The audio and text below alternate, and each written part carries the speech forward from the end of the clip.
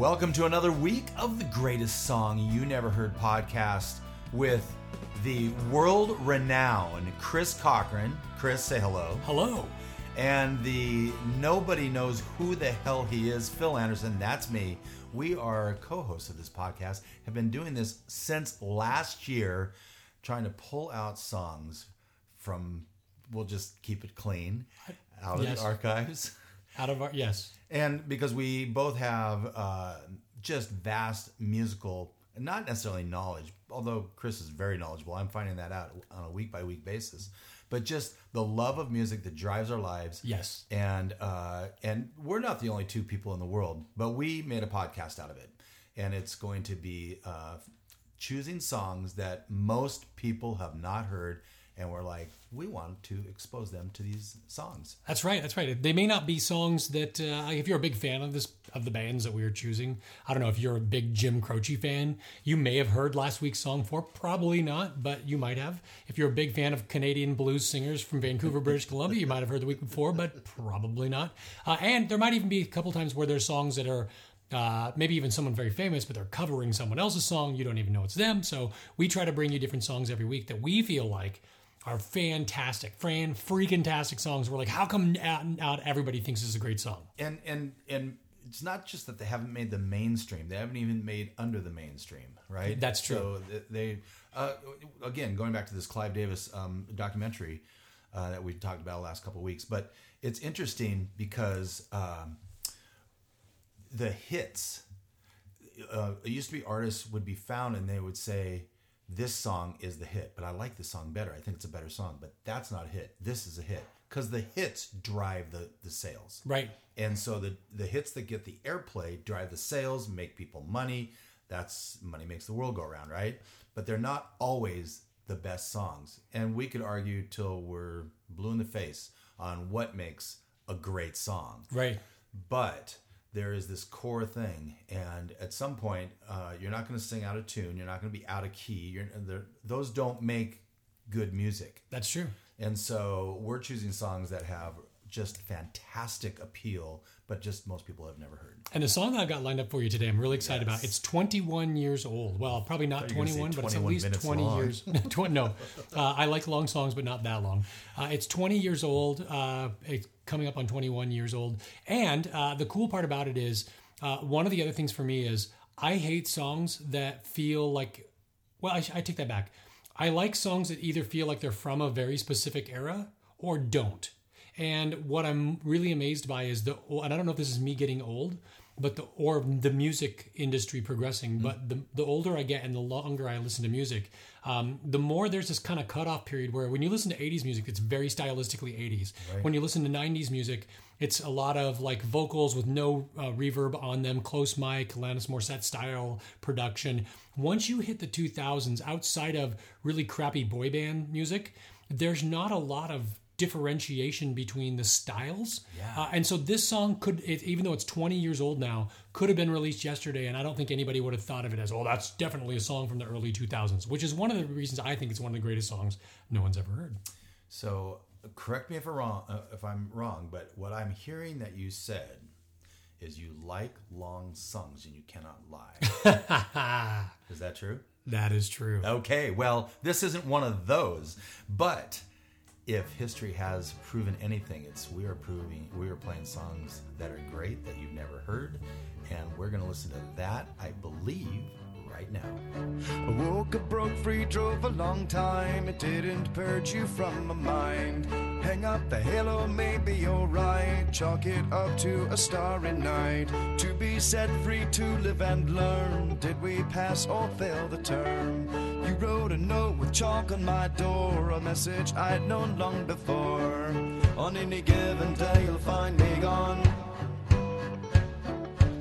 On any given day you'll find me gone.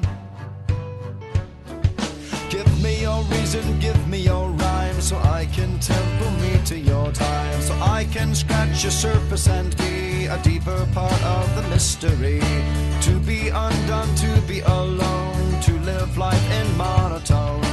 I reach the beach and try to ignore the warning I've known long before. On any given day you'll find me gone. On any given day you'll find me gone. I've been down to the sea. I've been down to the sea. And so all of the lovers will say, forever star-crossed will we stay. Still I cannot feel it. Cast away on any given day. Still I cannot feel it. You'll run away on any given day.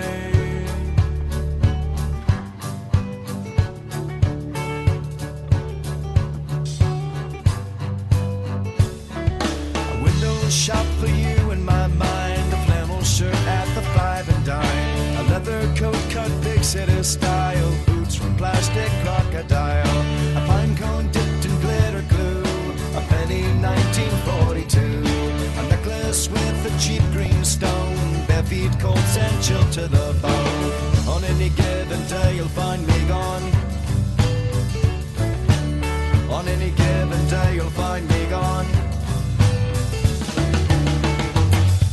I've been down to the sea. I've been down to the sea. And so all of the lovers will say,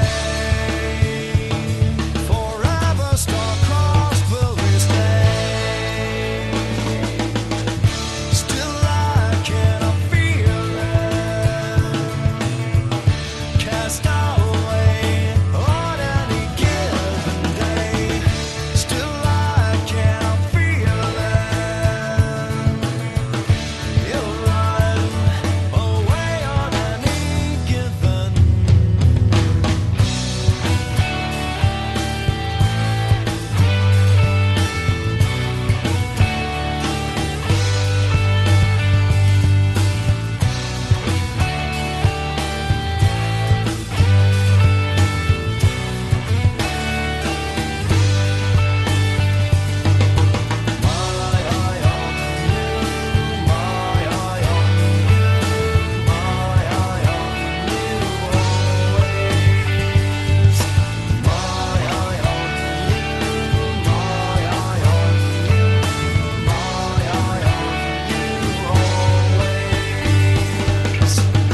Still I cannot feel it. Cast away on any given day. Still I cannot feel it. You'll run away on any given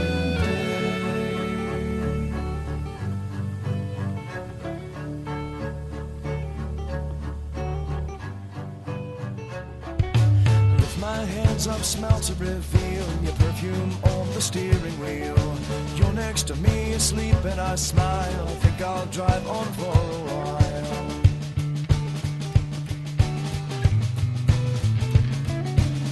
On any given day, you'll find me gone.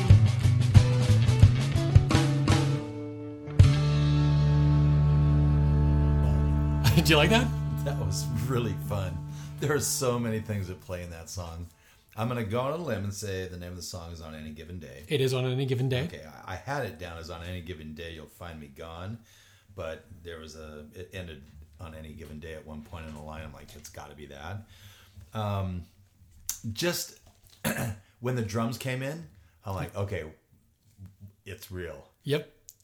And not that, it's just like, oh, we're here. It's going. And I love that, the way the drums kicked in. And it was a hard backbeat. And the words on this song are, again, follow the bouncing ball. But there are songs that are really difficult to sing. This would be one of them until you learned it. Yes.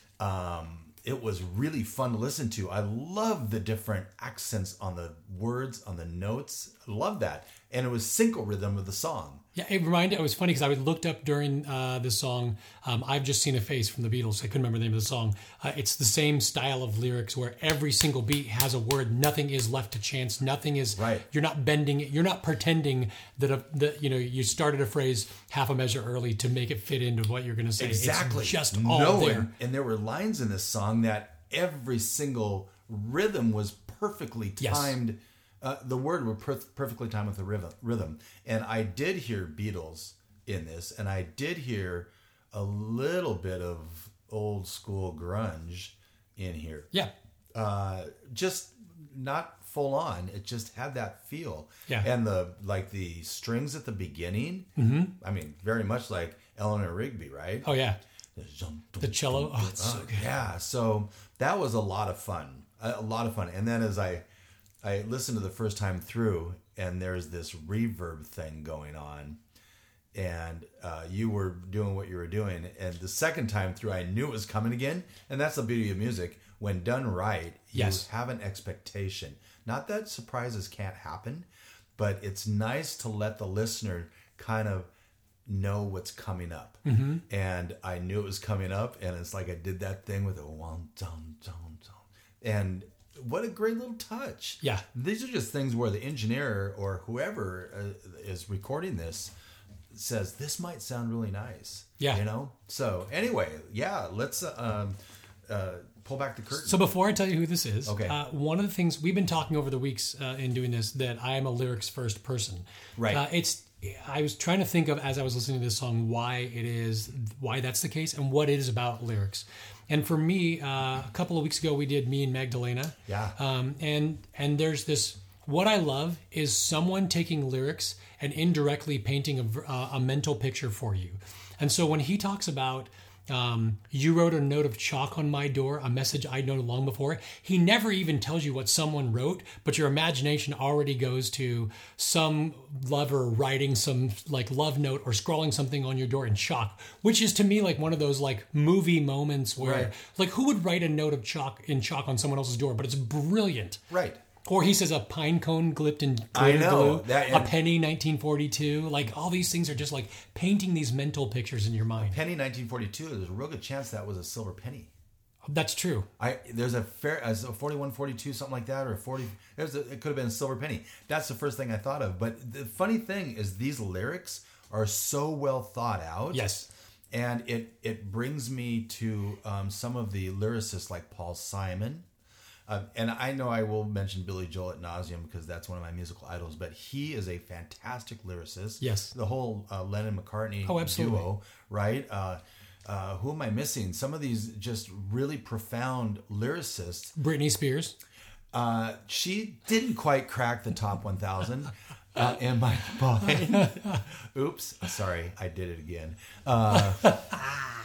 See what you did there. Yeah. I can't help myself. My daughters grew up during that age, so I have no excuse. So this song is, as I said, from 2000. It's from the 4th studio album from a band called Carbon Leaf is the name of the band. Carbon Leaf. And Carbon Leaf is out of West Virginia. They got together in the early 90s in college and played a few places. This is from their 4th studio album called Echo Echo.